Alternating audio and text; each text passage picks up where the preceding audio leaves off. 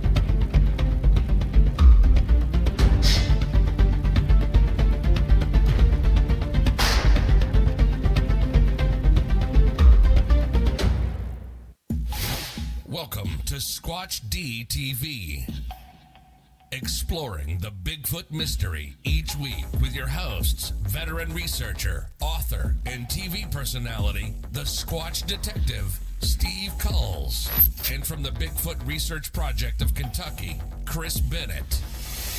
Sit back and buckle up as we bring you guests from around North America discussing the Bigfoot phenomena, but not without a few laughs too. Here are your hosts, Steve and Chris.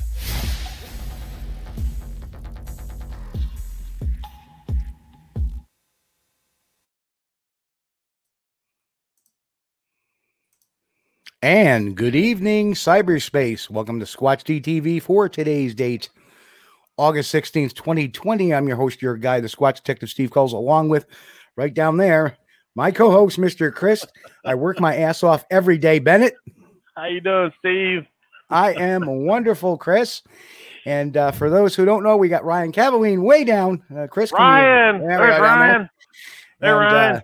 We got one hell of a show on for you tonight. Let's do the roll call, Chris, because we've been out for a month. Oh, yeah. 1 week because of technical glitch. Another week because we were just beat. Another week because last week I took sick. Just before the show when we were all ready to go, and also I just really wasn't feeling good. So let's say hi to the folks. We got John Swan. Good evening, hey, John. Dave, good to see you back. Dave. B, what's up, B? Hi, B. Am and Chris, what's going on? Come on. Mm-hmm. Aaron is back. Hello, thank you, sir. And who else we got coming on here? We got Charlie Wonton. Charlie. I know what that guy is. Ryan, you know Charlie. Hey, Pat. Yes, Pat, you're on the right stream. Yeah. I'm here to talk about woo. Talk about woo. I don't know if it's the right stream or not. Maybe. Terry, good to see you, Terry. Hello. Hey, Tack. I hope you're feeling better, my brother. Tack. So, Jimmy Trick. Well, interesting how we always see Charlie Wonton on one screen and I know. Trick on the it's other. Like Superman and Clark Kent, you know? Yeah, kind of like Diana, Diana Summers and Wonder Woman. I don't know. Carrie, welcome, Carrie. Joe, how's it going? Joe. Diane, good to see you. Hey, Diane. Buck. Wow. Here's trouble. Dave Rupert in the house. Buck. Hey, Dave. Well, Ryder's in. So we got quite the crew coming in, and we just started. Golly, welcome, folks. Good to see y'all. So, I'm up. Amy just popped in. Hello, Amy. Hi, Amy. So anyway, it was also a very tough month last month. And Ryan, you can feel it. It was what a crappy month it was last month. We lost. Who'd we lose? We lost a Pennsylvania researcher, young lady due to cancer. And that affected a lot of my friends. But somebody I personally knew, and Ryan knew as well, was Dave Dragosin. And Dave. But the movie we're going to talk about tonight, not only was it, John Tomical's last film as well, and only film that I think about. But this would have made John's day, I think, getting on a film like this. But yeah, the loss this year has been. But Dave came as a complete shock. Yeah, and really, it was tough. So. But they said don't be in my films anymore. It seems like people pass away. Geez. Wait a minute, I was in your films. Yeah. Oh no, Steve. Now okay. I got to stare at the cutout now. It's going to come at me. But yes. And Tommy. Where is that? Hang on a second. And another, you see, not only was it, we lost Danielle Auclair from Pennsylvania. She was a big, popular Pennsylvania researcher. I don't know if you knew her, Ryan. I've never met her, no. And we also lost another good friend of mine, Tom Doherty, who is a NESRA researcher. He lost, first I get Dave's death, and then 5 days later, I get Tom's death. And I've been out in the field a few times with both of them. And Tom, I've known for, I want to say 6-7 years, being on the NESRA team. So again, way, way too young, way too young. So it was a tough year. Yeah. It's been very tough. Been horrible. And let's not forget, we also lost Wilfred Brimley. Yeah, man. You say potato? I say diabetes. But, so. Oh, he was a good man. He made some good movies, He did. Well, one of the ones he was a scoundrel in was The Firm. Mm-hmm. Yeah, man.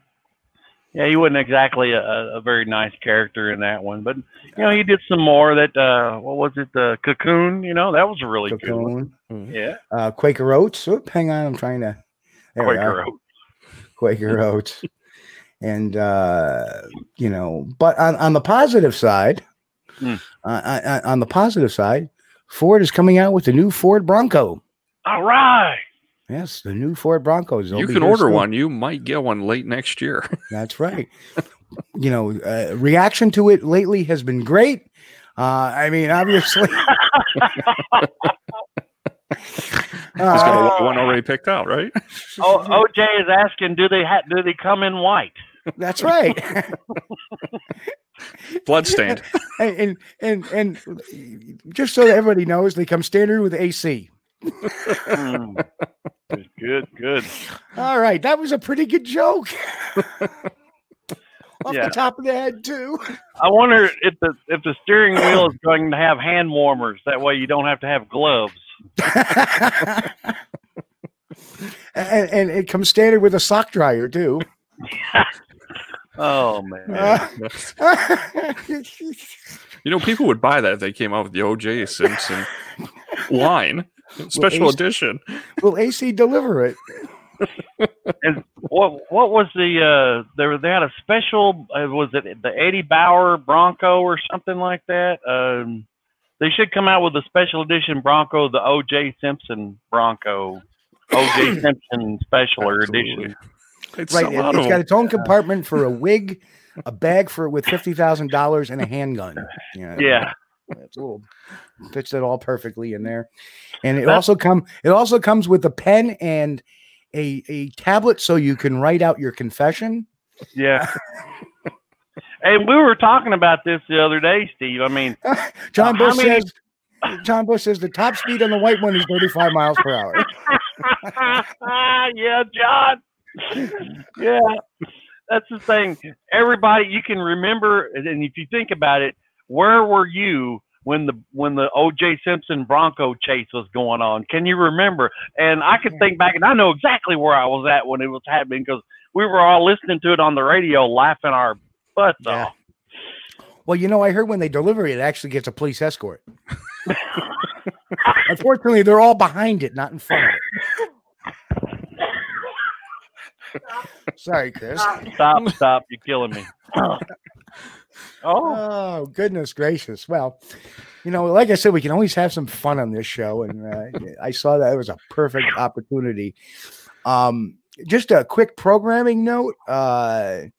In 2 weeks on August 30th, we're going to have Dr. Haskell V. Hart on. Of course, Dr. Haskell is the one who wrote the Sasquatch Genome Project, a failed DNA study with a foreword by Dr. Jeff Meldrum. So he'll be on August 30th. We've confirmed him. So still waiting on confirmation of next week's guest, but we've got a lot of things rolling. So that's going to be awesome. So anyway, let's talk about this film, Mountain Devil 2, The Search for Jen Clement. And of course, people know that this is a very near and dear topic to me. And it is out on Amazon Prime if you want to rent it. I recommend go out and just buy one. And Me too. Great DVD, professionally done. I mean, you can't ask for anything more. Great little. Now, I happen to preview that film, and it's got a lot of great people in it.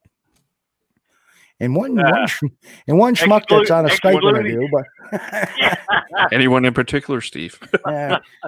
Well, there's only one schmuck on it, and that's the guy on the Skype. That's why I was fixing to ask you, Steve. Is there anybody that you would exclude in that description? Myself. I'll excuse myself. I'm a humble man, and I have to say, it was great to hear. It brought a tear to my eye seeing Dave Dragosin on it. Yeah. You see that, and it's like, oh. I was so sad that it was so close to being released, and he was so looking forward to seeing it. And I had sent out a message to a few of them saying, hey, I'll see you at a conference, Fred Saluga's, just a couple of weeks ago. And I said, I'll get you your copies then so I can save on postage because I'm cheap like that. And usually Dave's the first one to ever get back to me on Messenger, and he didn't. Then the next day I found out he passed away, which is it was heartbreaking. Yeah. Well, the nice thing, though, is that in the documentary, Dave has been immortalized. Because every time somebody puts in the DVD, there he is, Yeah.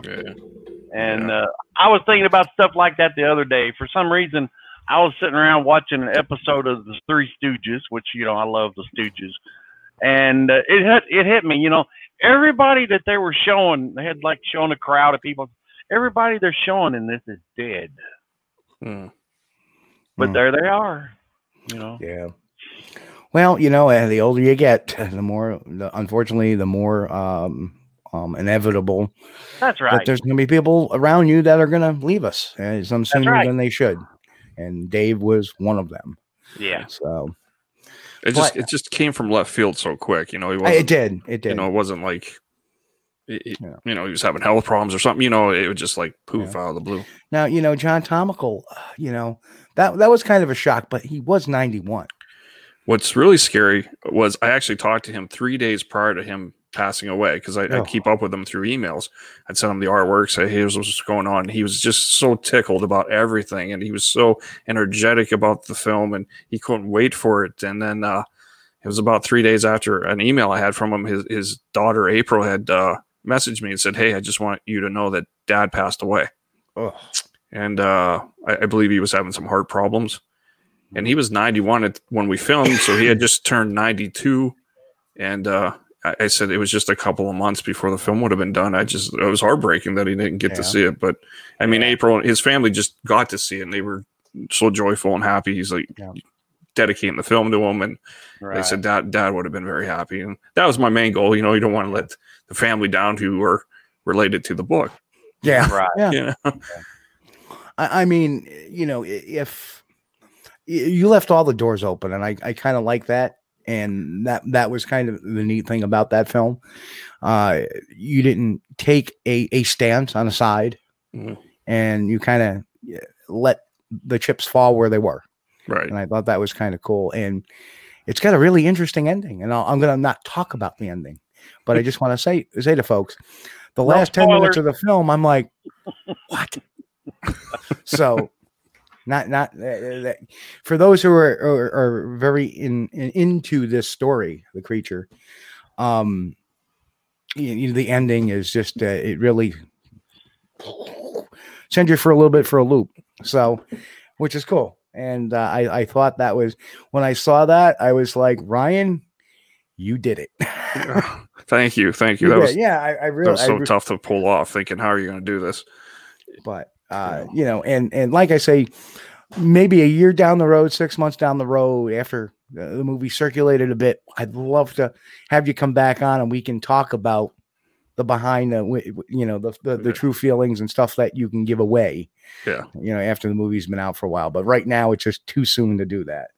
So, you know, I try to stay as close to the book, like that whole trying to get with any film we try to do is always like, you want to grab your audience and give that emotional twist or turn or make it worth your while. And I'm probably a poor documentary filmmaker because of that, because I try to find the emotion like a fictional movie would, other than just here's your facts, we're done with the movie. I'd rather have a little bit of a gut turner in there of some sort. Well, you gotta have the draw. You gotta have something to keep people in their seat. Mm-hmm. And just so people know, Ray is a Palpatine. Damn it! I don't want to ruin the end of that movie too, but I ruined a movie tonight, so I don't have to ruin this one. Well, I haven't Save watched me 9 hours. I haven't watched it yet, but I'm going to be in the same boat as Edward is over in the chat room. He says, I bought one and I rented it as well. Edward, I'm going to do the same thing, because after the show tonight, I'm going to rent it on Amazon, but I'm going to go ahead and order it because I want to go ahead and watch it before the DVD gets here. But, you know, it's so funny because, you know, everybody in the film looks the same. They haven't changed in all these years. Like even Drag, man, you saw Drag. That's Drag I knew, from years ago. That's Dave Rupert. You know, the beard is the beard. That's right. Except that one time he did shave that. That was nobody recognized him. You look like a young man. Oh. I'm back to gray again too, Steve. My Just for Men wore off. I thought that was supposed to be permanent or something. You don't need Just for Men. You need Just for Sasquatch. Oh man! For the graying Sasquatch. Anyway, so let's dip into this. So what decided you to make this film? Well, I got to rewind time, and I'll make it a short story. It's a 2-hour show. We got all the time in the world. Well, yeah, come on, lay it on us, man. Well, here's the long version then. All right. Originally, when I did the first Mountain Devil movie, that was back in like 2009, 2010. We're about to start shooting it. And I had shot some of it, but didn't have a direction with it, because at the time I was just going around with a lot of the Bigfoot groups and just kind of filming what they were doing. It was kind of like a Bigfoot 101. Here's just what they do. They go out and blah, blah, blah. And at the time, I had the book The Creature, and I thought, this is the best story I've ever read. It's just great. It's just wonderful. Of course, I couldn't find who to talk to about it. So finally, I found the address online, the Allegheny Press. So I wrote them a letter. There was no phone number. And time went on, and they sent me a letter back and said, blah, blah, blah. And we could never connect with agreeing to do the book. So I kind of let it go at that point. And at the time, Dave Rupert and I had come across this case in Phillipsburg. So I said, let's just run with that. It's a great story as well. And that's what Mountain Devil 1 became. But that was 10 years ago. Fast forward to early last year. I was cleaning out some files, and the book fell out of out of one of the binders, and I'm like, this is such a great story. Why hasn't this been told? Why hasn't anyone looked into it? So I started my research again, found Steve's information about what you looked into, and I said, I'm going to crack this one more time. So I again wrote them a letter, and his daughter got back to me, and she's like, let me talk to Dad. At this point, Dad's 91. And then a couple of weeks went by, and I thought, well, we tried. It's not happening. Let's move on to something else. And then she finally got back to me and said, yeah, Dad would like to talk to you about it. So that kind of opened the doors, and I said, well, listen, this is how I want to do it. I'm not taking your book and making a complete motion picture about it. I'm making a documentary about who the writer was, but I want to take elements from the book. Is that okay? And after him hawing around, we finally agreed on everything, got the paperwork signed. I said, finally, we're going to get to do the book I wanted to do 10 years ago. And everyone was on board this time, and it felt really positive to do. And I thought, it's sad that this story has not been told yet, really.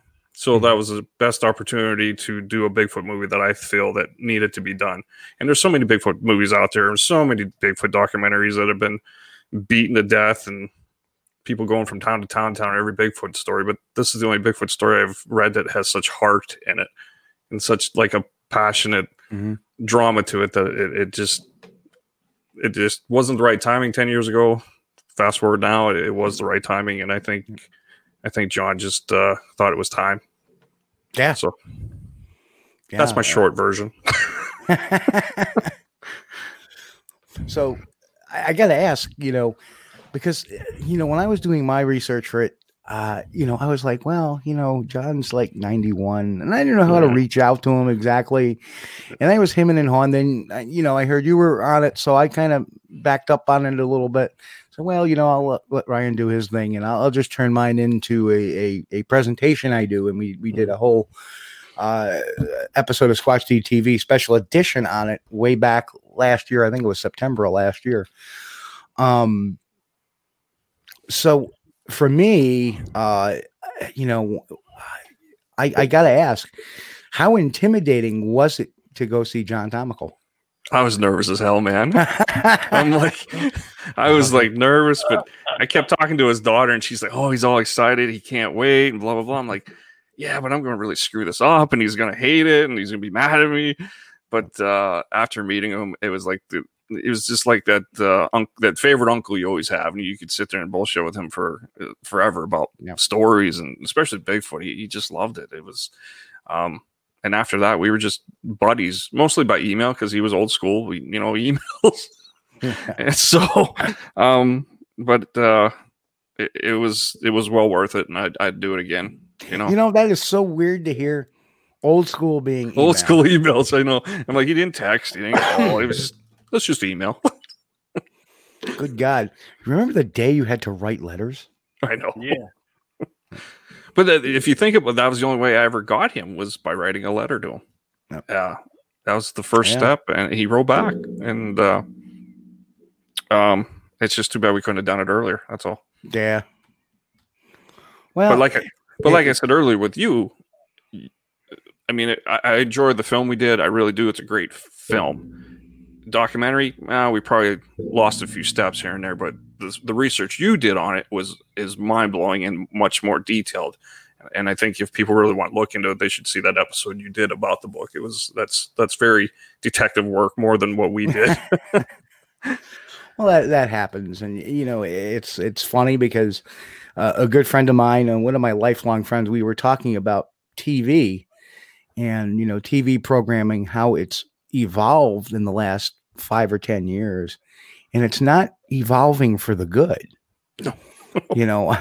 I mean, I watch your stuff in you say you think you struck out at being more towards a documentary or being fact finding. I think you brought out more fact than most TV shows do in 3 seasons or 4 seasons. Well, it felt like we kept running and ending up with more questions than answers. We just kept, but that's okay. You see, that's the problem with reality TV today is they just want to keep stringing the questions along and leaning it towards, this is spooky. This really happened. And then, I turn on the TV and, one of the shows that and every once in a while I'll see a show. That looks interesting. I'm going to watch that. Mhm. One of them was, Paranormal Caught on Tape. And Great stuff. every once in a while you see something good, but then all of a sudden, oh yes, we have this submission by this guy in Pennsylvania by the name of Jeff Patterson. Mhm. Oh, and then there's their panel of experts saying, oh, well, oh my God, where do they find these folks? They're out there.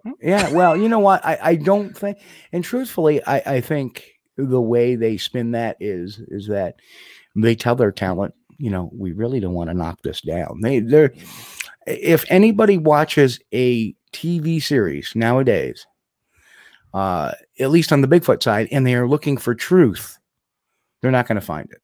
Right. Yeah, and what I want to know is where do they find these experts to comment on videos that we've already? I mean, if we didn't do it, somebody else busted it as a hoax, and we exposed it.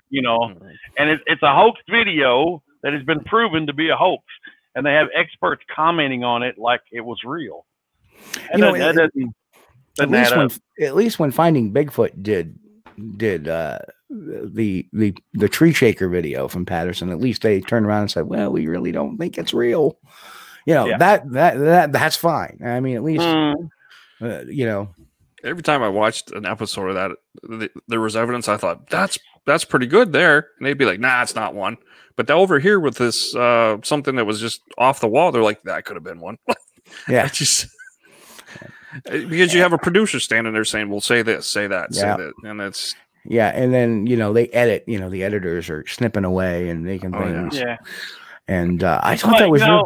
One thing I did like about the Finding Bigfoot stuff, okay, when they would put stuff on there for entertainment value and stuff, at least Matt Moneymaker would go on the BFRO forums and say, well, hey, guys, this is a thermal of a horse that they put on there, and we told them not, it was a horse, but they wanted for entertainment value, they kind of embellished it a little bit. Well, the interest, and like I say, that show, Finding Bigfoot, came on before this turn. And understand what we've seen, and this is why, Ryan, I say you're wrong about thinking you failed at that portion of the program, because we see this turn that happens, like in, I want to say 2015.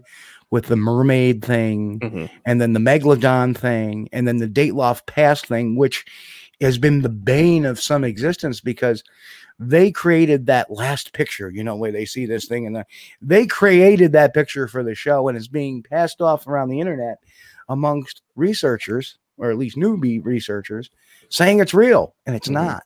It was created for that TV series. You're saying the mermaids were fake? What? Yeah, what? There's no 25-foot shark. And the one they did, Bigfoot Captured or something. Sasquatch Captured. Honest to God, I had family members calling me and saying, "Chris, turn it on the Discovery or whatever channel. They've caught Bigfoot." And I'm like, no. Pat Turner over in the chat just made a great comment. They were going to quit the show over that deer thermal. The deer thermal, yeah. They were PO the way that got portrayed. Yeah. So at least but now like I say, it depends on okay, we did our season, we signed for one season, this is how it's going to change, and going forward, that's why it did a lot better than what we see sometimes now. What's really sad is they have a nice amount of production money that they can do something decent that is more truth driven than entertainment. I'm making documentaries for pennies and nickels.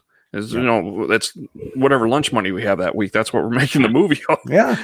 And, we're doing our best to try to, find something truth out, not make it there is entertainment, but we're still trying to find something truthful. Well, intermeshing the book, which I thought was wonderful, was taking some of the major points of the book and you were splitting it up, which I thought was ingenious. Because I saw, it was kind of funny. I'm watching this whole thing, and I in the back of my mind, I knew what I had said on my interview. And then I see the first, few minutes of it. I go, well, okay, pretty good, pretty good. That was it. That was it. I probably won't be back. And then I'm back. Okay. I saw how you were doing the cuts. Like you weren't taking, you were breaking it apart into segments where they were appropriate. And you could see that you had a game plan going into all those interviews. And I wanted a journey. It was a journey for us. So, and I wanted to take the audience on our journey. But yet I wanted to keep the most important people still relevant throughout the whole thing. Yep. Yeah. Yeah. I thought that was great because, you get some of the story and then you get, some discussion on it and then you get some of the story and, to me, it was a home run. Thank you. Thank you. Hey, look who stopped in. Tom Steenberg, our good friend, Tom. And also E-Man. Welcome, E-Man, 512 Texas. And Mr. Allen is in the house too. So hi guys. Alan. Welcome aboard. Yeah. And that what I like about it is that there's no glossing of it, and the ending, like I say, I cannot stress how interesting the ending was. But we can't talk about that. I won't talk about that. But I'm trying to put that little tidbit out there to me as a little bone for people like going. Are you talking about that little special extra that John told me without really? Yeah. He's I'll make one quote. We won't give it away. Now that I'm 91, I'm going to tell you something that I haven't said before. Right. And I can come clean with this. And it's not in the book. And it's not in the book. And all of a sudden, it was like, what? my ears went. Spit it out, John. What is it? So, I just looked over at the chat. Steve, look. Tack had a question. He wanted to ask Ryan. Where's that? Did he find out the true story on the cow? I really didn't indulge in the cow. I skipped the cow completely. You did. If you haven't read The Creature, folks, you won't get that. But if you've read The Creature, you'll get it. Yeah, that Squatch was after some centerline bovine. Oh, Tack, that hurt me. Picky in the forest, I guess. Now, I'm going to have to mute out for a second. I'll be right. I think we just killed Chris, and he's still listening, so we can keep on going and keep on. If we keep him laughing, we'll keep him muted. Oh, that got me. Oh, Tack, killing me. Yeah, that's good. It was a good one. Thank you. I was wondering that too, but I was too shy to ask. So, I didn't even want to ask about the cow. I just avoided it all completely. Like, I know it's in the book, but yeah. Well, let's just pretend it's not. Kind of makes you want to swear off dairy. I don't know. Would you like some milk with your coffee? No, thank you. No head cheese. No. I don't know where to go after that. Hold on. Head cheese isn't even cheese. No, it's not. I might have to mute here. Holy cow. Man. Now, a lot of people don't know, but I remember this.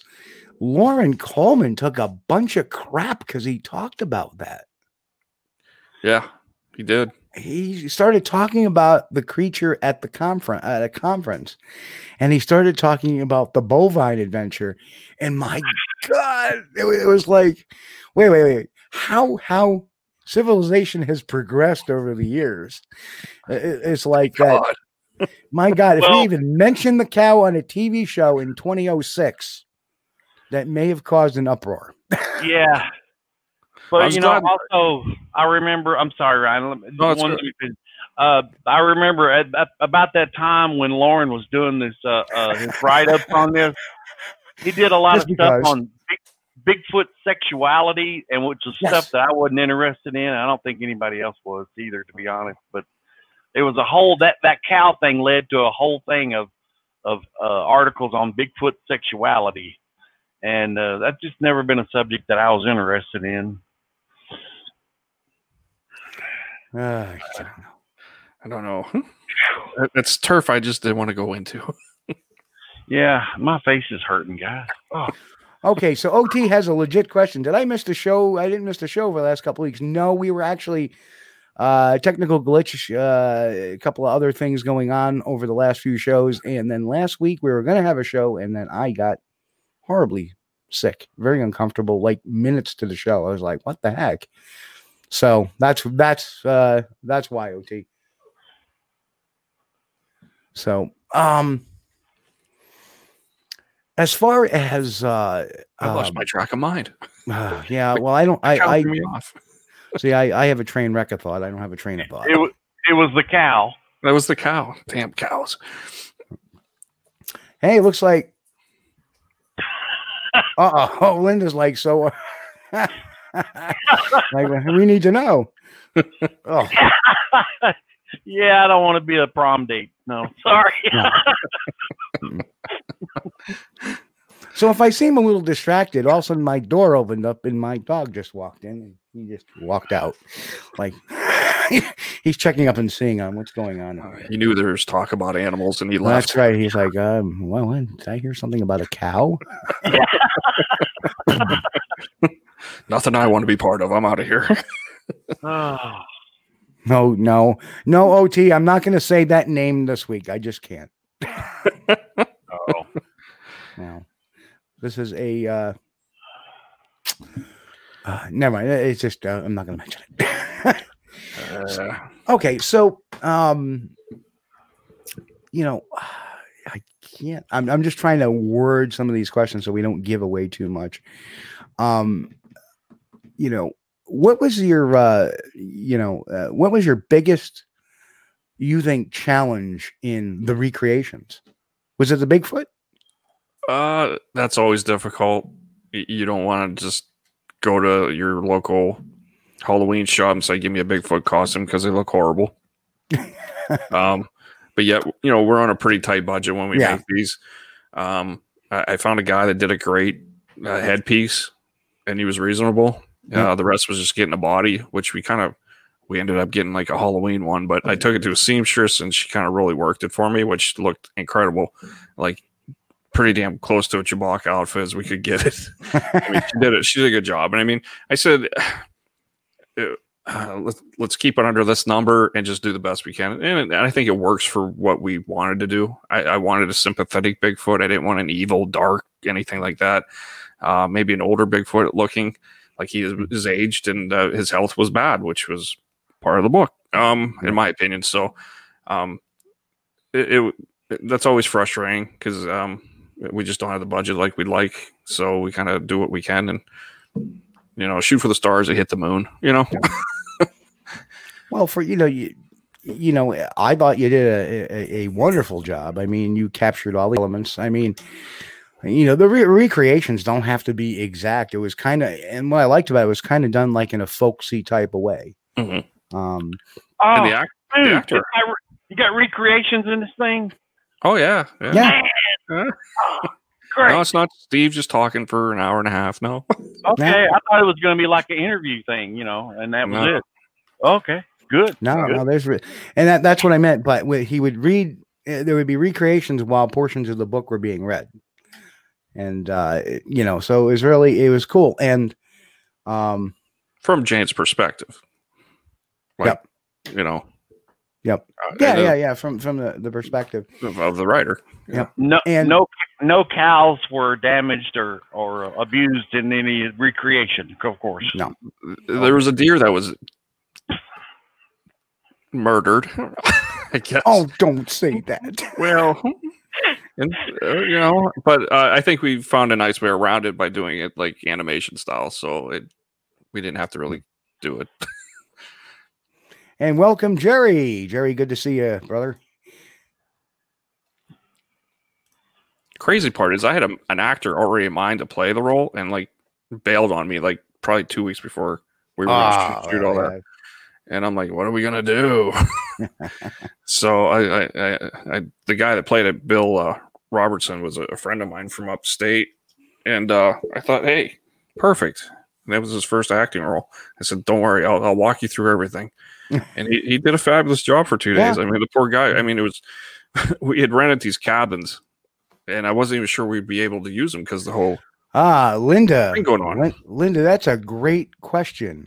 No, this is not one of the faux news shows for Bigfoot Info. We only put on the real stuff. And tonight we're talking about Mountain Devil 2, The Search for Jan Clement, which was a book, The Creature, Personal Experiences with Bigfoot, written in 1976. If you go back to our show archives, back in October of last year, or September of last year, I believe, we did a special edition on the book. And now we're talking with the filmmaker, Ryan Cavaline of Legend Hunter Films. Legend Hunter Films. There you go. And talking about Mountain Devil 2. So this is definitely not the faux Bigfoot Information Network. Well, you got a parrot. We're talking about the cow, and all the animals come out. Well, yeah. Well, my dog has returned to the room, and he is now sitting in his chair, kind of sleeping, kind of nap. Oh, nope, he's leaving. Okay, we have had that. Okay, the dog has been ejected from the ballpark. Actually, Chris just mentioned that I was on America's Book of Secrets. Yeah, it was on today too. Earlier today. I am sorry to hear that, Tom. You might want to try the YouTube channel. You don't have to log in or anything like that. If you just go to the YouTube channel, it should be live. Works sometimes better than Facebook. Yeah. So, or it could be the internet connection. It's a long way from here to Canada.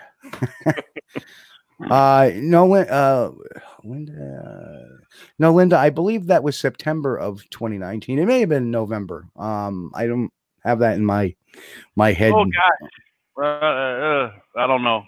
Let's say August, September. Somewhere. Yeah, I think it was September. So that would have been a fall month was in mind. Yes. Yeah. Well, November is a fall month. Oh, yeah, true. Well, thank you, Mick. Mick just wrote the only info about this show are some of the hoaxers that I expose. What was that guy's name? Oh, that's Mick. Oh, You thought it was something else, didn't you? yes, it was. Oh, potty mind over there.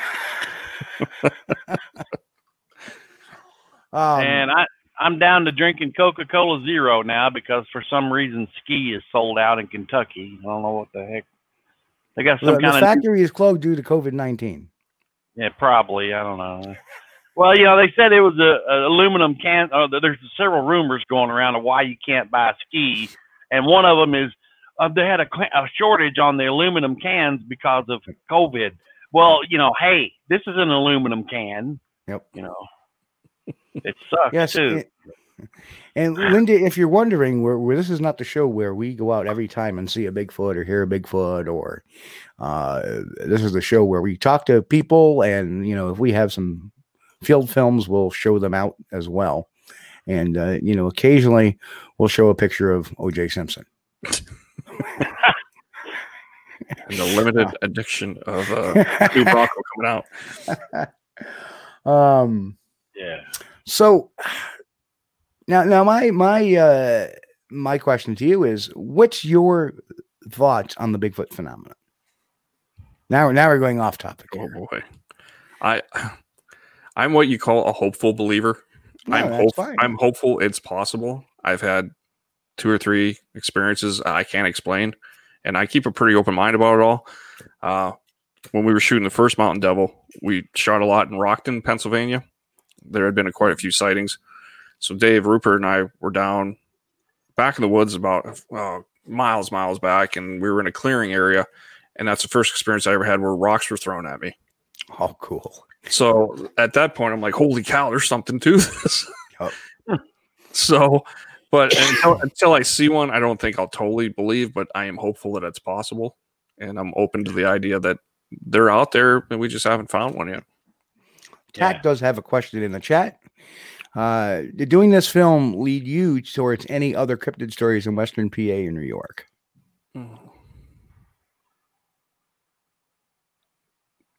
I'm not sure what he's asking. Did you get any news stories?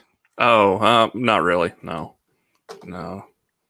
Because I really kept it focused on the book as much as possible. Yeah. I mean, honestly, when we were down in Dunbar, there's so many stories in Dunbar. Yeah. It is a hot zone. Chestnut Ridge, that whole area is such a hot zone. I mean, we could do a whole film just on Chestnut, just all the sightings and stuff. But every time someone want to tell me, hey, there's a sighting, I'm like, nah, don't care. I'm doing it on the book. Sorry. And which I should be open to the idea of other sightings, but it was the fact that I wanted to stay on point of what we were doing. Yeah. But visit Dunbar. It's a lot of stuff going on down there. Yeah. Oh yeah. I'm down there at that area every time there's a Pennsylvania Bigfoot camping adventure. Uh-huh. And literally, it was kind of funny because Clements Point, not too far. Was not too far from there. Oh. And it was kind of funny because how I triangulated that position was talking with an entomologist who lives in the area that Dave Dragosin actually directed me to. Mm-hmm. So within a day, I got a phone call back from the guy, and we had a long discussion. And, I said, well, this is where he said he took his friend. And so I have it, he said he had to drive by the diggings. And, he specifically said public lands 51. That's interesting. Very interesting. And that's in the book. And I'm going, he took him to public 51 and he had to drive by the diggings. So I'm sitting there and he left from, what's the town? Uniontown. Uniontown, yeah. So now I'm sitting there plotting it out. I said, well, it's got to be in this geographical. So I get this guy on the horn. Now, this entomologist has a very intricate, what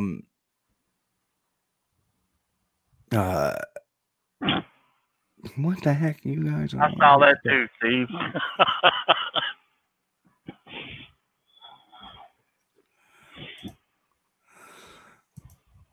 No. You missed the entire joke, Linda. It's a joke based on that. So it's not protecting anybody.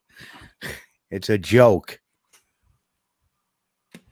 So it had to do with the new Broncos coming out, Linda. And I'm not associating you with a No. No, that guy should be in jail. Yeah, he should Linda, still be in jail. You got here a little bit late, Linda. You caught the earlier one. They joke about the Bronco because they're coming out with a new Bronco. So just rewind it. You'll see it. I think you'll get a kick out of it. Yeah, I was glancing through the chat room and I was just like, oh, what? No, we're not those guys, Linda. We're not those guys. Nope. My actual background is a private investigator who's worked with law enforcement for 30 plus years. So don't worry about me trying to protect that turd from what he did. And I've watched the entire trial back then, but that's neither here nor there. Where was I? We were talking about. Anybody remember?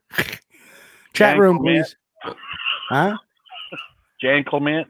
Yeah, thanks, Bennett. Okay, yes, I was talking about my phone call with the entomologist. So, yeah, it's got me a little perturbed. Why anybody would think that off of just that is. Anyway, so I ended up talking after triangulating this position with this gentleman, and he said, well, that's right in the area of a place called Clements Point. And then I'm like, Clements Point? Yeah, there's an area called Clements Point. So he kind of told me where to find it. I was on the phone with him moving Google Maps. And that's when we got this.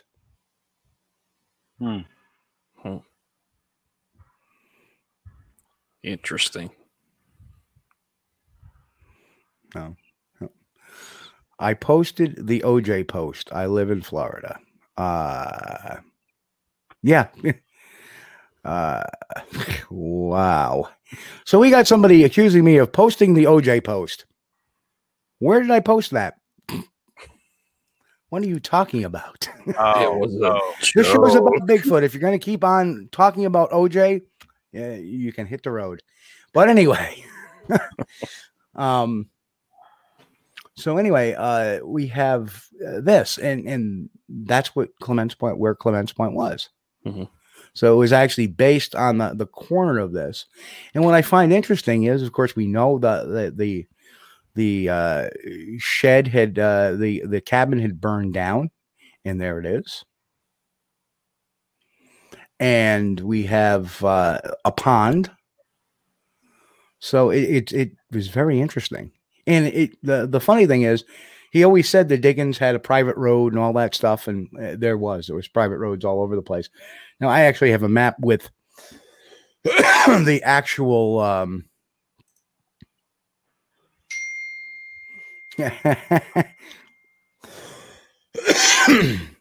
we actually have the map with the street markers on it, but I'm not going to put on it. But the interesting thing is that there was the comment in the later editions books that nearby there was some new housing built. Mm-hmm. Also very consistent with this picture in the area. Actually, to the bottom right corner, if you go out a little bit more, there's a whole bunch of new houses that were built over the last 20 years, 30 years. So it all matches up. And Ryan, if you ever want to get down there, let me know. I'll go down. Whenever's clever, we'll go down. Because I have the actual map of what roads connect to this. So the little square there is the burnt cabin remains. Right here. Yeah. And I was like, that's a burnt cabin. In fact, you can even see where the chimney was. Yeah. Mm. And you see it. Mm-hmm. And it looks like it may have had a porch at one time right in that area. So if it's true, that's great, but whoever did the research did a hell of a great job. Well, you know, put it all together like that, you know. Yeah. So, you know, I look at this whole thing. You know, could it be real? Because the points definitely sure this does look, and it was very promising. Like, oh my God, there's a cabin, there's a pond. Makes a lot of sense. It's burnt out cabin. It's built right near new housing. Everything matches up. Now, is it possible? And see, this is where it gets a little dicey. They started building those houses, and I believe Tomical left that area in the mid-'80s. Mm-hmm. Because he knew about the fire. He knew about the new housing, obviously. Yeah. I mean, so to me, you know, whoever owns this property, and I could never find who owns this particular property because it doesn't have a street address because there's no house on it. There's no house on it anymore. It's just property. But it'd be really interesting to find out who owns that property. That may actually be Jan Clement. But I still believe that parts of Jan Clement, at least, are John Tomical. And that's the way I'll leave it at that. Still a mystery. I mean, yeah. Is it possible that John knew the area? Absolutely. Was he an outdoorsman? Well, he was an earth science guy, so he probably spent a fair amount of time in the woods. You know, I don't know. I have a book he wrote about survival techniques if you're lost in the woods. Oh, there you go. There you go. So I don't think it was highly published, but I'm like, the writing's very similar. I just, I'm not entirely sure. I might have to find this on Google Earth now and search for places that look like they may have been disturbed for a burial site. Okay, so he didn't bury him on this property, Chris. Oh, he didn't? Oh, that's right. That's right. He put him in the car or something and took him took him for a ride. Yeah. Took the body for a ride. I'm not thinking it's been too long.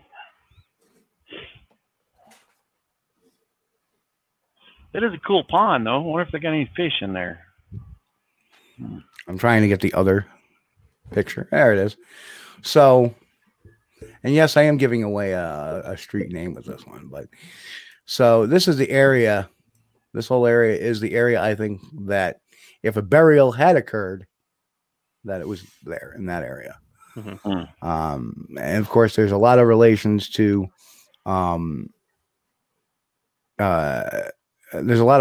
Wimp's Gap, the state line, and its proximity to a particular park. And using that, and it's kind of funny because I had found old satellite photos of the area, and the interesting thing is everything that was done. I'm just scrolling here trying to find if I can find the satellite. And that's right where he said he could see West Virginia. Right. Now, the funny thing is, this is the area, if I'm correct, that should be Wimp's Gap, 1962. Not the topo map, but he said that there was a pull-off in there, which you don't see on any of the new maps. But if you look at the old map, you start seeing the pull-off. And that's definitely something there. If not there, it could have been entirely up in this area. So, who knows? Very interesting to speculate. And one thing, the Wimp's Gap is kind of, it's like one of those where you may be able to kind of figure it out. But this is like dead on. We've got a pinpoint on this. And it's the only thing in the area that actually, meets that criteria. But before you go out looking for it, just watch the film first. It might save you some time. Yeah, very true. Very true. Not trying to give away anything, but it'd save you hours of running around the woods for no reason. That's right. But if anything, this site is definitely worth looking at. I just can't get over it. Well, it's always best when you're writing about something, unless you're going to do a complete work of fiction. Well, even if you are doing fiction, you got to throw some truth in there. And this guy knew this place, and so he put that in it, where whoever it was. And that made it that much better. And like I said, Tomical was known for writing other books, including fiction. Yeah. And strangely, they all had some very similar elements that the creature did. So that's why I kind of lean towards that the actual writer of the book was Tomical. Now, to understand that, or understand, to counter that, watch. I would say that watching Tomical speak about it is very interesting. Kind of made me have scratching my head for a while. So, well, he was definitely a storyteller. So, but also Stan Gordon made a lot of great points. Is that all the phenomena that was going on down Dunbar or Chestnut Ridge at the time? They were in the newspaper right and left, those articles. Right. So it could have been easily to extract some of that and make your own story. That was the other thing too, and I made mention of that, in the cold case episode was that he obviously, whoever wrote this book did their Bigfoot research because they named a witness by name and location and what she had seen, and they named Stan Gordon specifically. So, and obviously at that point in time, Stan Gordon was the media guy. There's a Bigfoot sighting. Okay, they all rushed out to interview Stan. Yeah. UFO sighting, Stan. So, well, I asked Stan about it. I thought, what do you think about it? Your name's in this book, blah blah blah. He's like, I was so busy investigating, I didn't have time to look into it. Yeah. You're like, really? I was. My God. Yeah, which was true at that time. It was an ongoing sites constantly. Well, to make, and this all goes back to investigation 101. You have a cold case here, in this particular case, But that's because we had no clues. Here's Clifford the Big Red Dog season 1. episode No, 1. no, what the heck? Oh, thank you, Charlie. Thank you very much. I appreciate that. Hang on a sec.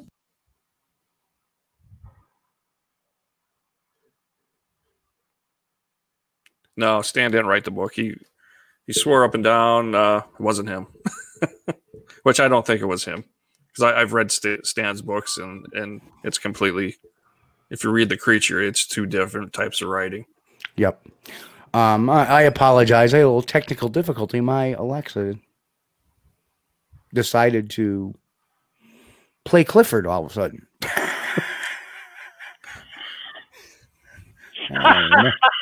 The Men in Black. I like to go to people's houses that have those and say, Alexa, set alarm for 3 a.m. Yeah. No. Now, come on. You did a show called The Exorcism. You did a documentary called The Exorcism Prayer. You said it for 3:15. That film almost killed me. So yeah, I don't mess around with that stuff anymore. Like literally almost killed me. Like, yeah. Well, so Pat Turner asks, are you in production for anything now, Ryan? Yes, I have 2 films going right now. We have one called Myth and Mutants, which is based on Pennsylvania folklore stories. Not Kentucky folklore stories? I haven't made it to Kentucky yet. I still wander around Pennsylvania quite a bit since I live here. It's just convenient. Chris just took that one as a glancing blow.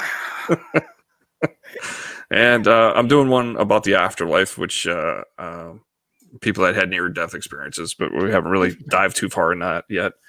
So, yeah, we're always filming something until the wheels fall off. That's what you got to do. Or I get senile and don't know any better. Where was I going with investigation? A lot of times, in the 70s, we didn't have the technology we have today to get these answers really quick. That's number one. Number two is that there are just some cases that you need to let play out over time. And eventually the truth starts to leak out, whether it's true, whether it's not. We still have a mystery here, but we have a lot more answers than we did, just in the last couple of years, I think, than we had 20 years ago. Agree or disagree? I mean, I agree. I just think, I guess maybe John says it best. I'm 91 years old. Might as well talk about it a bit. Yeah. And have some fun. And have some fun with it, really is. Yeah. And I think that was very gracious of him. Yeah. Yeah. Yeah. Well, exactly. And when you get to that, age, what the hell do I have to lose? It's right. Yeah, exactly.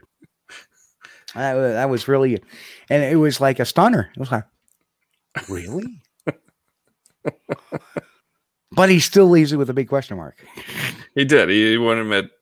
Just it was all on his terms, which is fine. Well, it's his publishing and it's his baby, I guess. So I just think it was best to when I talked to him, I said, "There's a whole generation of Bigfooters that don't even know about this book."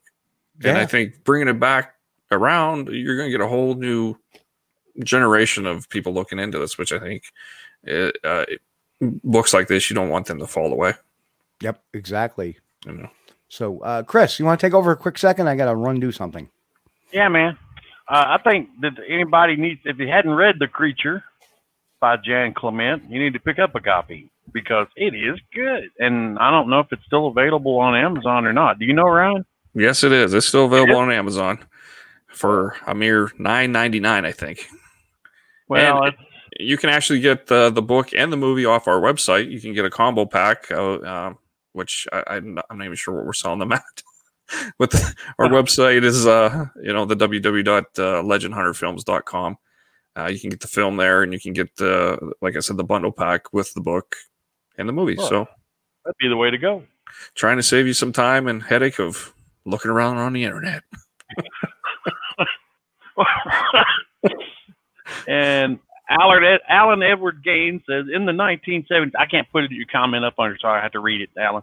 But it's in the 1970s. We had 8 tracks, rotary dial telephones, and libraries. That's right. Yeah. Yeah, it used to be a whole lot more difficult to find out stuff in the 70s. And I remember when I was a kid, I sent off for a book from the Yakima Bait Company because at that time I was really into fishing, man. And I had to send off for their catalog. You had to, I can't remember, I think it was like 50 cents or something like that. And you had to send them a SAISI, self-addressed stamped envelope, and 50 cents. And then they would like mail you this catalog. So, and it was in Yakima, Washington. And here I was just a kid, man. And I sent all this stuff off, man, and put the money in the envelope, you know. Oh, no. It was like, 6 weeks later, I finally got a little bait catalog in the little envelope that I sent them. And it was just printed off, but I was so overjoyed. Now, man, you just hop on the website and look at a catalog, click, instantly. It's really amazing. That wasn't the first time. The first time Chris sent away for something, it was for a decoder ring. That way you can listen to the radio and get the code for the night. That's right. Remember, eat your Ovaltine. Yeah. But, man, I use those SAISIs. Yeah, Alan, you're right. SAISI, self-addressed stamped envelope. You had to send that, man, or they couldn't send it back to you because postage was probably, I don't know, 3 11 cents, 5 cents. It wasn't much, but you had to send it, though. And the But 50 cents. It was a different time. Yeah, it was a different time. Sure They were was. probably making a killing on that, too. Probably. Yeah, all I got was a little bait catalog that had been printed. Of course, they didn't have a printer back then. So evidently they had to use like this, the Ditto machine. Yeah. Whatever, where you roll it and it Mimeograph. spits out. Yeah. You can get high smelling the ink while you're doing that. They used to have Good them times. at school. Good times. And that's what it was. It was like little blue ink and stuff. It was cool.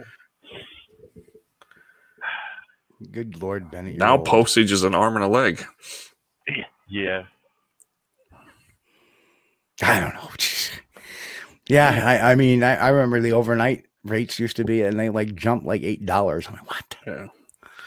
Like, holy. Yeah. But yeah, so. That's a good question, Tack. What got you interested in cryptids? Well, I have a slew, a library of films I've shot over the years, starting back like in 1999, and I did a lot of horror movies over the years just because that's the cheapest and easiest way, and most distribution companies will pick those up pretty quick. I got tired of doing them, and I got to a point where I'm like, let's do a monster movie. I'm like, let's do Bigfoot, and at the time, I always thought Bigfoot was just a West Coast thing. I never knew Bigfoot was in my own backyard. So I sent about a lot of emails to all the Bigfoot groups in Pennsylvania, like, oh my goodness, Bigfoot's in Pennsylvania. And I had the first email that came back was from a buddy. He's now a good friend of mine. And he said, hey, Bigfoot's in your own backyard, referring to Rockton, Pennsylvania. Yeah. So that really got me on board because they kind of introduced me to the world of Bigfoot. It was Denny Kaliski and his wife. And I remember it was like in April, and he's like, I'm going to come up, show you around to where all the sightings were up in your area. And it was April for some reason, and we had like this blizzard in April. And he comes up. Never fails. He comes up in a Ford Bronco. Ford Bronco. Ford Bronco. He's like, hang on, Ford Bronco. This is the first time I met the guy. But it wasn't OJ. It wasn't. Steve, so don't be that guy. I'm being that guy. So he comes in. He's like, well, get in and I'll show you. I'm like, oh, boy. And if you ever met Denny, he looks like an old rock star from back in the day, just like a roadie. And I'm like, we're going to die out in the middle of the woods here. But he introduced me to like all the groups and all the people, and I met like Stan and everyone through Denny. So I mean, I was just so into it then. I was hooked. I was a Bigfoot fanatic, and I still am to this day. like I said, I'm a hopeful believer. I'm not completely convinced until I see one, but that's kind of how the whole filming kind of started, was just kind of stumbling upon it more than anything.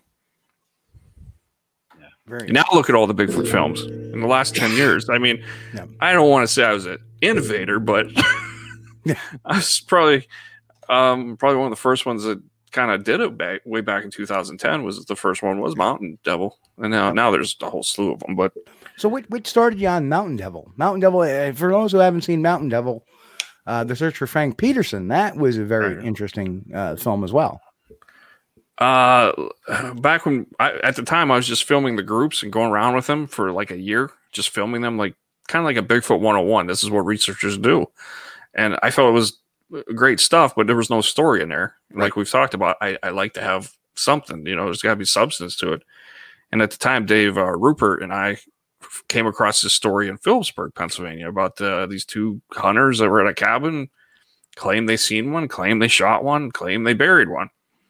The family didn't want to be a part of anything, so we had to use aliases through everything.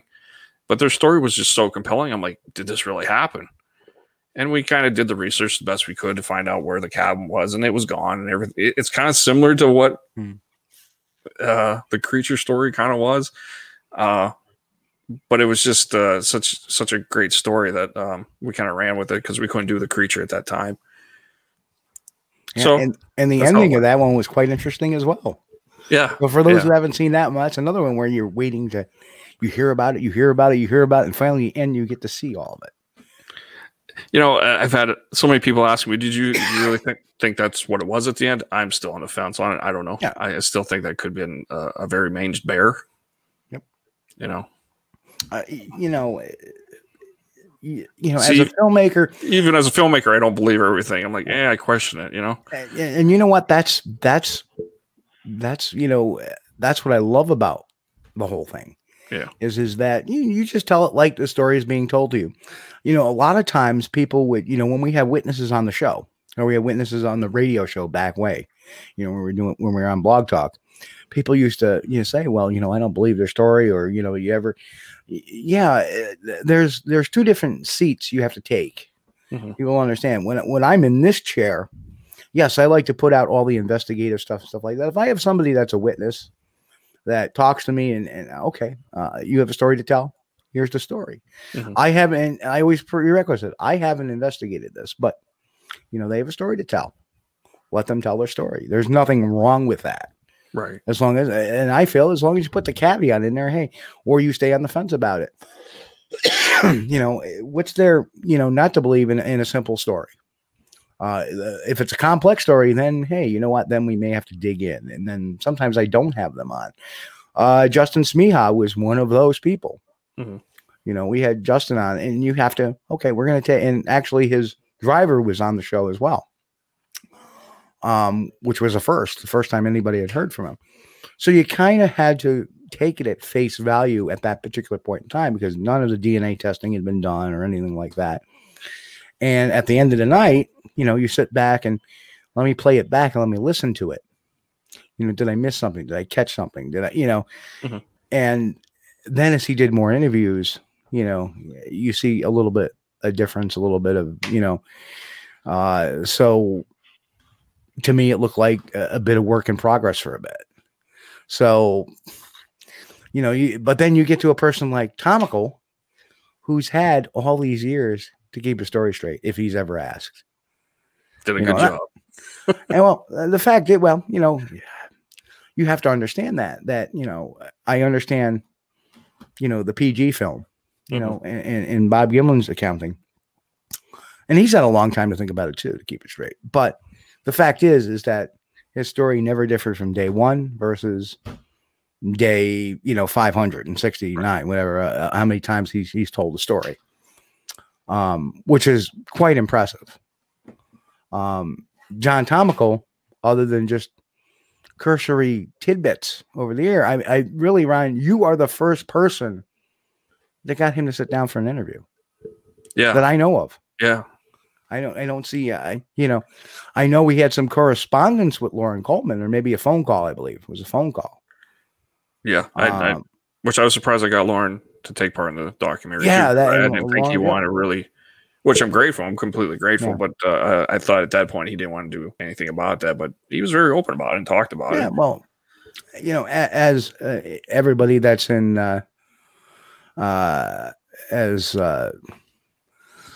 Pat, you might want to watch the $1 million Bigfoot bounty. Story changed a little bit there. Changed a lot. Yeah,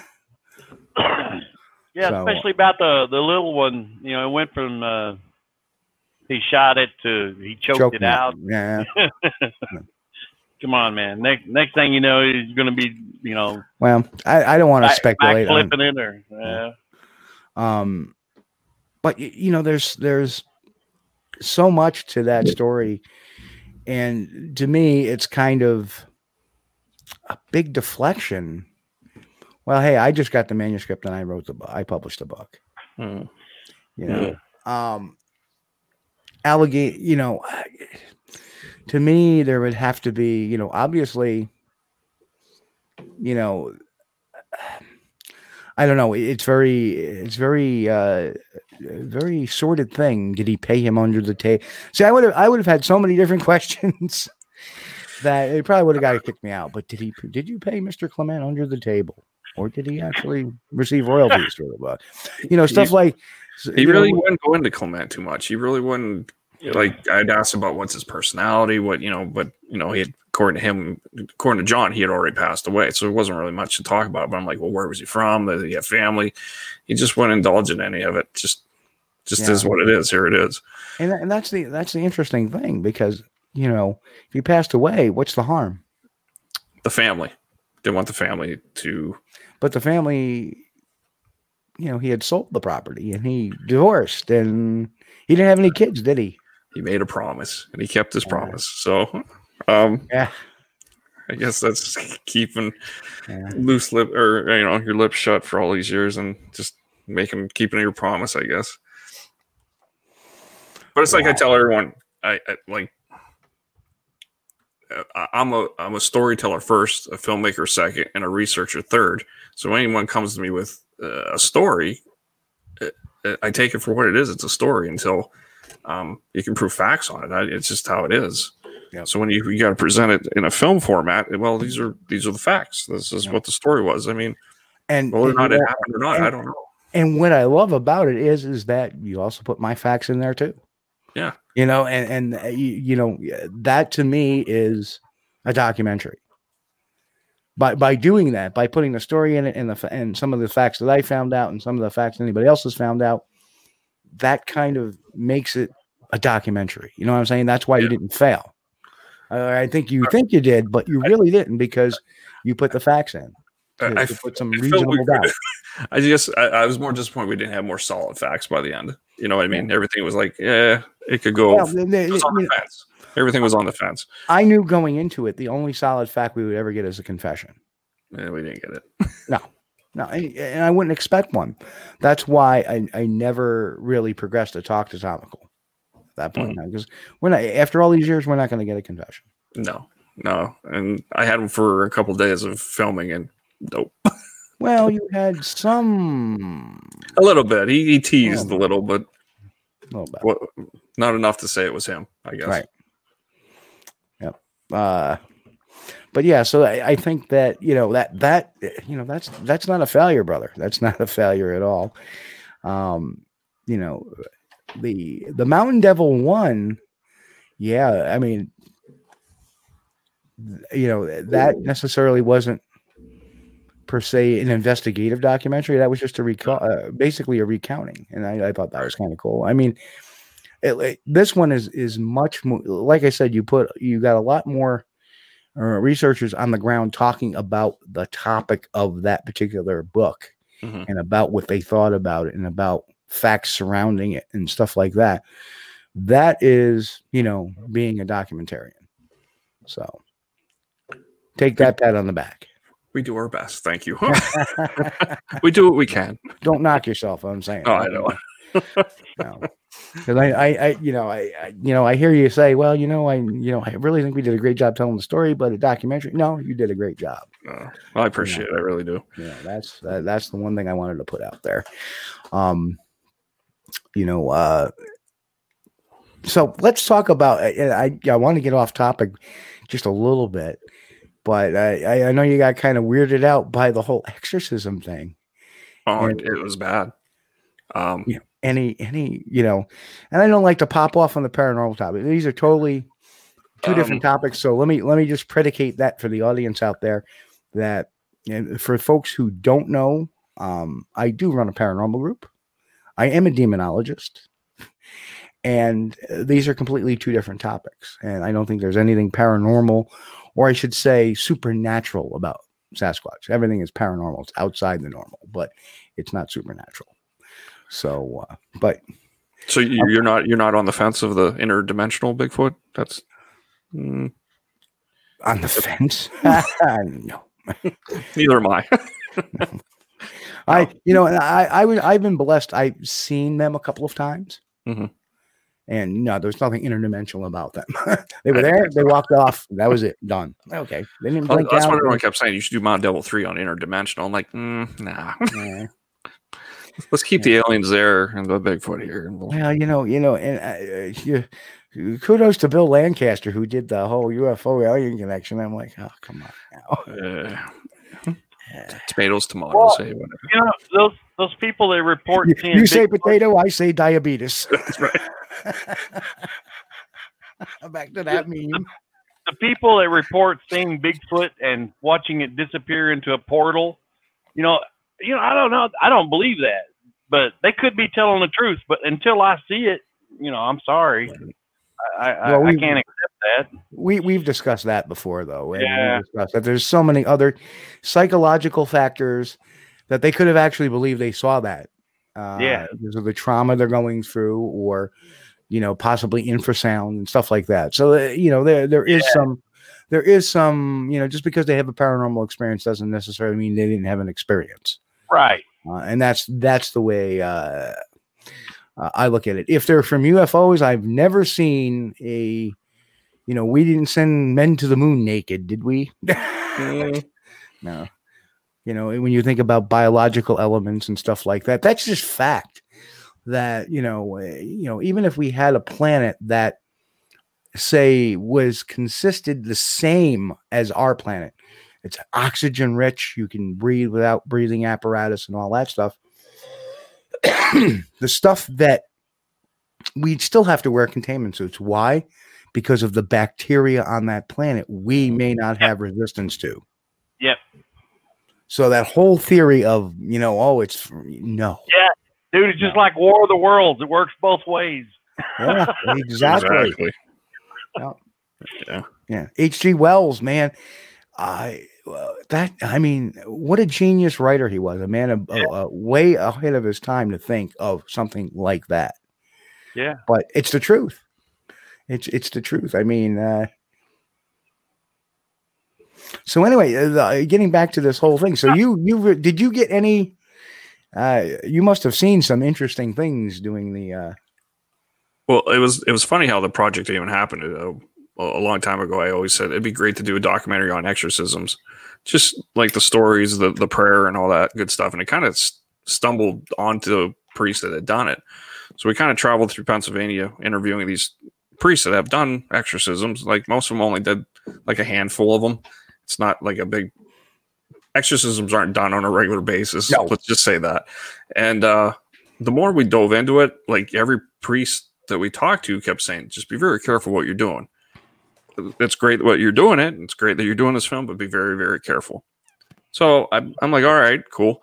So the more we did the film, the more just bad luck, I guess, just weird things kept happening. Everything from stuff at my house, problems with the film. Like that was the worst film I've ever had to do from point A to point B to get it done. And at one point I got real sick and was life flighted over a tick bite. Oh, wow. Yep. My buddy Dave lost a finger that year. His wife Carrie got real sick with other health issues. And just the phenomena going on here at my house, like knockings on the walls. The cat my cat's laid back, but she was hissing and biting me over just weird stuff that things that were outside were not outside. Like she was seeing stuff. It just ongoing. And the more I had talked to a few of the demonologists that took part in it, and a few of them sent me medals, blessed medals, said put these over your doors and windows. But it just seemed like every step of the way, it was just something blocking us from doing the film. Even doing interviews with some of the priests, the audio would cut out. Batteries would drain very fast. Like I went through 5 batteries in one about 5-minute time frame with the one priest. They just kept draining until he was done with the story, and then they were fine. It would just seem like every step of the way there was a problem. Well, I've always lived by a couple of rules with that whole thing. Is we don't film them. Right. Rarely do we film them. We don't audio them. No. I have been in, and for folks who don't know, I have been doing the paranormal stuff now since 2010.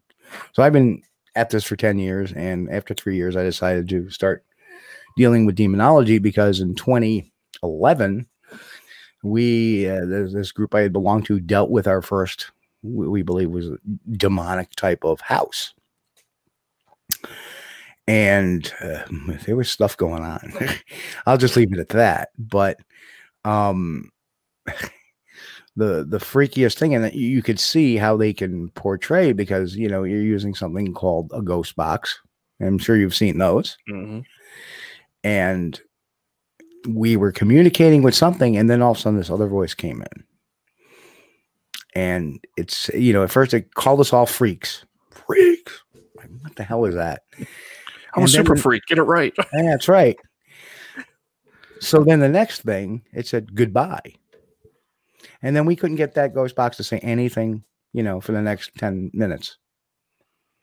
So I pick up the recorder, what you're supposed to do, look at it. Okay, we're recording. Tag the recorder, and recorder tagging. In case you're out there doing Bigfoot audio, you tag the recorder beginning and end. You say this is such and such date, this is such and such location, and the time now is so and so. Well, you do that at the end. Okay, it's now blah blah blah, and the time is now blah blah blah, ending the audio. And that's what I did. Shut it off. I go back and I listen to this audio, and it stopped recording after it said goodbye. But yet it was still recording. The rest of it was just blank. How it did that, I have no idea. But they do have this incredible effect on electronics, as you well know. Well, I couldn't even get the film done, like to render out in the computer. Like it was the worst problem. Finally, when I had to break it up into pieces to get it done. And once I got it up to my associate Paul Gorman, and I said, it's locked down. We are done. The film is locked and done. All the weird stuff stopped. Like everything stopped. It was just the weirdest. Like something got off your shoulders. It was just the weirdest feeling. Like this heaviness was gone. Like, damn it, we tried. So we got a bunch of questions and comments. First of all, Charlie Wonton said the Chinese developed Bigfoot in the Wuhan labs.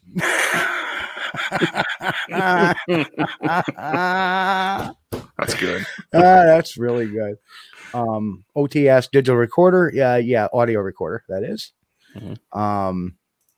And then we have serious question. Do you guys compare vocal audio you get during expedition to known species using no, actually not now. When the audio that I had gotten previously was before some of these wildlife identification programs were available. But I am very excited to, in some of my downtime, I'm going to start taking some of our old audio and putting it through that process. But I remember one audio I got in 2011 is when me and 2 other researchers decided to walk off and leave just a recorder going into the camp. And you slowly hear this little leaf litter movement. And then over the recorder, you just hear, and then you hear leaf litter. That's it, done. Pretty freaking creepy. That is creepy. Well, the other thing too is, maybe it was a bear. Bears don't growl. So if you're in the woods and you hear something going, It's not a bear. It's not a bear. The bears don't growl. They grunt. They huff. They lip smack, especially when they're scared. They start, they'll start with their jaw. But yeah. That's Bears freaky. scare me. Oh, so yeah, okay. Yes. Saw an episode the other day. I was talking about an exorcism. Sorry. Yeah. Actually, I was. For those who haven't seen, I was just on the recent episode of Paranormal Survivor, where they actually had the woman and her husband who were having issues. I was actually the exorcist to kind of deliver their house. So, and I am an ordained minister too. A lot of people don't know that. So, but yeah, very, very interesting topic. Someday we'll get to chat on that stuff, Ryan, off a Bigfoot program. And, if you're still having issues, let me know. I can give you a few pointers. But it's just crazy how I said today we're done. It's locked, and it all stopped. It's just, I don't know how to explain it. Yeah, it's quite interesting. Yeah. And people ask me too why I became an exorcist, why I got into demonology. I don't like bullies, and that's what they are. They're bullies. They're bullies. Exactly. How can I interrupt your life? Yeah. And I don't like bullies. And, I belonged to a group that didn't know how to deal with that. So I broke away eventually and formed my own group and went forward and not backing down from stuff like that. And if I can't do it, I'll find somebody that can. Mm-hmm. And it's simple as that. So, yeah, a very, very interesting topic for another program, perhaps. Someday we'll have to do like just a paranormal program, which Chris hates. Well, yeah, I'm sorry, but I'm skeptical. You wouldn't be skeptical if you've seen what we've seen happen. We happened. I understand. Because what Ryan says is completely correct. If you get involved in some of these things, all of a sudden, why am I having all this bad luck? Why is health failing? Why are things breaking down? I don't know if you've ever watched the Demon House by Zach Bagans. Mm-hmm. And didn't you see some parallels there that what you were dealing with? And a lot of people said, "Oh, that wasn't very exciting." And, it was, but that's real. That's the way things happen. You don't have the head spinning and the pea vomit. The split pea soup vomit. Well, other things though I watched like on the what was this show? Paranormal something. Charlie Wanten says he hears Goosebumps Paranormal Society is a great group. I don't know. We have Charlie. You might want to get in touch with Jimmy Trick. He's him and his wife Diane are the heads of that group. Want to get hold of them. Right. But I was watching the show. It's Paranormal Witness. I think that's what it was. And they showed this guy had a film, and he's like in a motel somewhere, and the phone comes off the hook or something, and they make such a big deal out of it. And I'm like, dude, I could do that with a piece of fishing line. Come on. Oh yeah. There is. Ooh. Yeah, and there is a lot of like films and stuff like that. Yeah. But I've seen it. I've actually seen stuff like that happen. I remember one of the neatest places I go to, and it's not demonic, and so that's kind of that makes the night kind of fun. Yeah, it's the Shanley Hotel in Napanoch, New York, and it used to be a home of a brothel and an old time saloon, and good times. Yeah, good times. And they actually videoed. A lot of groups had cameras in there and stuff over the years, and they actually got a cat. Like a shadow of a ghost image of a cat, which was kind of interesting. And okay, this is setting up so many jokes. I'm reframing. Yeah, I know. I understand. Brothel, cat. I get it. Yeah, but I remember doing a session in one of the rooms, and the chair in the room behind us, we could hear it slide across the floor. We're like, holy, can you do that again? Did it again. So after that, we got really quiet. And after, a couple hours or more, another group was coming in. We were telling them about what had happened in the room to the left of us where the chair had moved. And the ladder in the room to the right of us moved. While we're telling them, we all of a sudden here over in that room. What the hell was going on here? But the one cool thing is we the next night we took groups through for a tour, and kind of that's how we pay back something, or you do these fundraisers for the places to keep them going. And I remember I had slept in the one particular bedroom. And it's supposedly one of the haunted bedrooms. Of course, I slept good that night and nothing happened. And I take the group up there, and, of course, I got like 5 or 6 people with me. And I'm all, okay, buddy, sit down. Just be quiet for a minute. Okay, if anybody's with us, can you show a sign that you're here with us? And right on cue, the bathroom door opened. Could actually hear a doorknob turn. And the door opened. That's very impressive. Can you close it? Door closed. Nothing the rest of the night, but everybody was standing there with their mouth like wide open, like, what did we just say? So I was the hit of the night because I actually got something to open the door and close it in front of everybody. And all the windows were closed and sealed up. So it was like I had slept in that bedroom and nothing happened that night before. Like, at least none that I noticed. I mean, the bathroom door could have opened and closed 1,000 times, but it was like, so I've seen that. I've seen, chairs move a little bit. I've heard disembodied voices. Chris, I was in Rolling Hills Sanitarium, and that's not too far from Pennsylvania. Mm-mm. And if you ever get a chance to go, it's a fun place. Remember going in the basement of that particular area, and I'm setting up my digital recorder, and I hear I was like, well, and you play back the recording, and maybe someday I'll play it on the show. But as I'm putting the recorder down, I hear this little girl go, Dan. And I'm like, wait. And there's other people talking, but there you could hear them in the recording. You can hear it's definitely like a echoed. And so I go over. Did somebody just say Dan? Because I just heard a little girl say Dan. And when I stopped, all of a sudden you hear on the mic, Dan. Like, I'm like, oh. And that's true. One of the people, Hinsdale House, New York. You've heard of that place. Yeah. Tack actually has been there a few times with me. And it's true.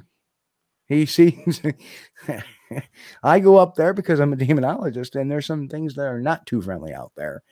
And it's always an issue with me. If there's something bad, they tend to disappear real quick when I show up. And that's just the way it is. That's why like if anybody watched Paranormal Survivor I was in, I actually stayed outside with the family while the team went in and did their investigation, because I knew if I went in, everything would be quiet. And literally, the amazing thing is that the folks inside the house heard this tremendous boom on the ceiling. The funny thing is I was with the husband and wife outside the building, and the husband's really kind of like, I don't know about all this. We all heard it too on the outside of the house. Boom. We thought it sounded like a tree hit the house. So the husband and me immediately started going over his house. What the hell hit the house? Nothing. And you want to talk about bad luck. I didn't use my car that evening. Come back, and as we're driving back, there was a tremendous windstorm, and a tree fell on my car. So you have those. You see what I mean? Yeah. It's very relevant. All of it is very relevant. You always have this. It's just too much bad luck in a lot of cases to be coincidence. It's the same thing with the Sasquatch mystery. It's just too much coincidence that people have been seeing the same damn thing, same habits, same methodology for the last 200 years. Agree. So there's got to be something to it. Why haven't we found? Well, number one, all the infighting, and now social media has just made it worse. Better for some, worse for others. I just don't think people realize how large the forest is. It's Especially huge. down by us, the Allegheny National Forest is huge. There's, I'm sure, animals in there that have never seen a human and never will. Yep. They're just so deep in there. Look at the Adirondacks. Huge. Gosh. You go some of those higher peak mountains like in Essex County, Essex County, Jefferson County, those areas where it's just rolling hills and nothing.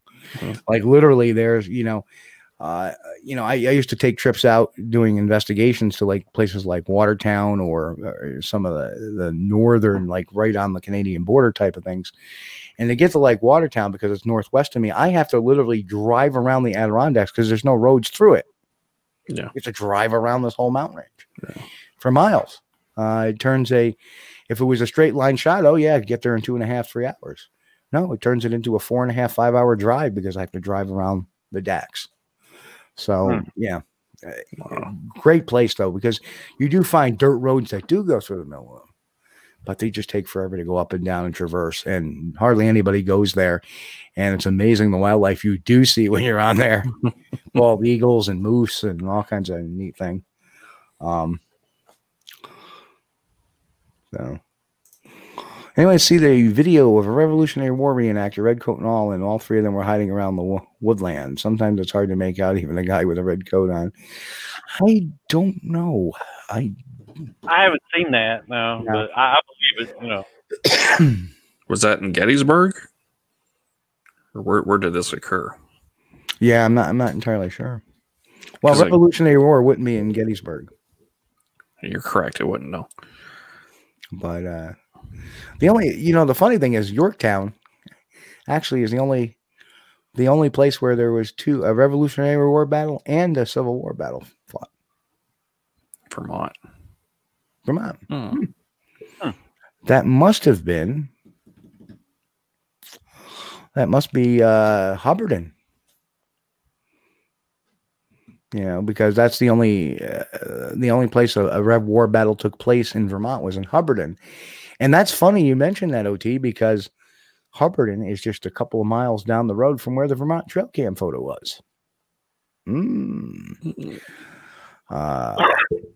Yeah, it's easy to hide. I mean, in Kentucky, the reason I usually don't go out to the woods in the summertime because of, the ticks and the snakes. But besides that, I mean, something could be 15 feet away from me in the forest, and all I would have to do is just squat down, and it's gone. I can't see it. Yeah. Because so much undergrowth and stuff and small bushes, trees, you just can't see it. Yeah, I mean, as far as the whole portal, the portal thing, let's, I've always said this: deer cross the road. You take a look to the left, it's gone. You can't see it. It's gone. But so anyway, Ryan, so you got the new a couple of new films on the way. What's your takeaway for the folks that want to watch Mountain Devil 2? What? Enjoy it. Just enjoy the story. Enjoy the adventure. I guess through the 75 minutes. It's just, I think a lot of people just enjoy the story, which was had been sitting around in a book for years. So just enjoy it. Like any other film we do, I try our best just to entertain you, and that's my job, really. Yep. And it definitely was entertaining. I mean, that the story, the article, the pieces from the book you drew from were wonderful. Sans the cow. Besides the cow. Just awesome. And thank you. I don't know. Well, we left off all the private parts too, which is yeah. Don't want to go into details. Yeah, because if you do read the book, there is a particular paragraph or two on the. Was there a drawing? There was a drawing in one of the editions. I don't have it in my edition. I have the 3rd printing. You have the 4th printing. I know there's a drawing because in Lauren's article, there's a picture of it. I think it was the second it must have been. Yeah. Yeah, there's a, So I just have the little old 3rd edition. I actually have a 1st edition that's signed by John. Oh, very nice. So I will hold on to that as long as possible. Yeah, that's a keepsake, man. Yeah. That goes into a case and goes on the it takes a centerpiece in the prize collection. That's right. Wow. So, well, folks, I think we got enough show in for tonight, don't you think, Mr. Chris? Oh yeah, I think everything's been said that we need to say for this week until everybody sees the documentary. Yeah. But I know Chris has been working on a project and he's pretty pooped. I'm tired. Yeah. So thanks, Chris, for hanging in as long as I wanted to kind of, give you a little bit of a break there towards the end, and we'll get us off all cool. And then Ryan, if you want to stick around after the credits end, we can still converse via this way after the show. That's fine. Yeah. So, but anyway, folks, next week we're still working on our guest. Hopefully I'll hear from him sometime this week. Great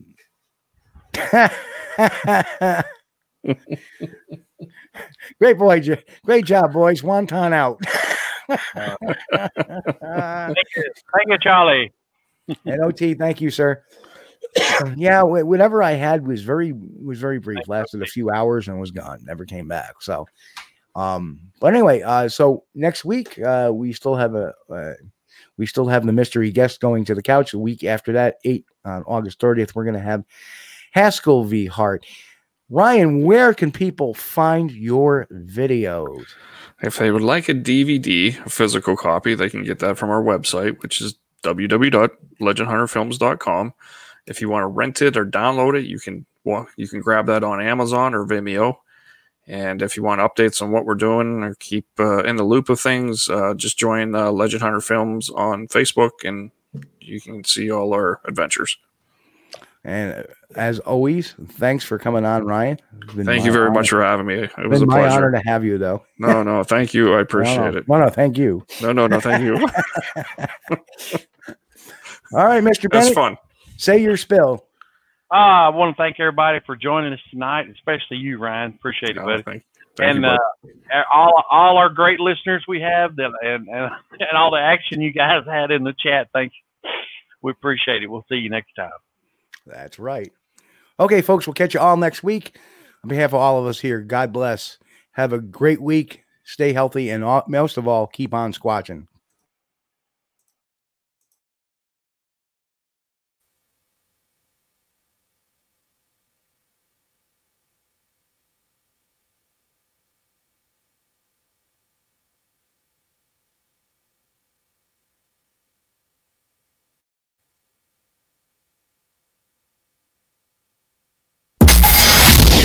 Folks, you've been watching Squatch TV. Join us Sunday night at 9 p.m. Eastern for the latest on the Bigfoot mystery. As always, we thank you for being our loyal viewers and encourage all to subscribe to our YouTube page at youtube.com/Steve Culls. As always, have a great week. Stay safe. God bless. And keep on squatching.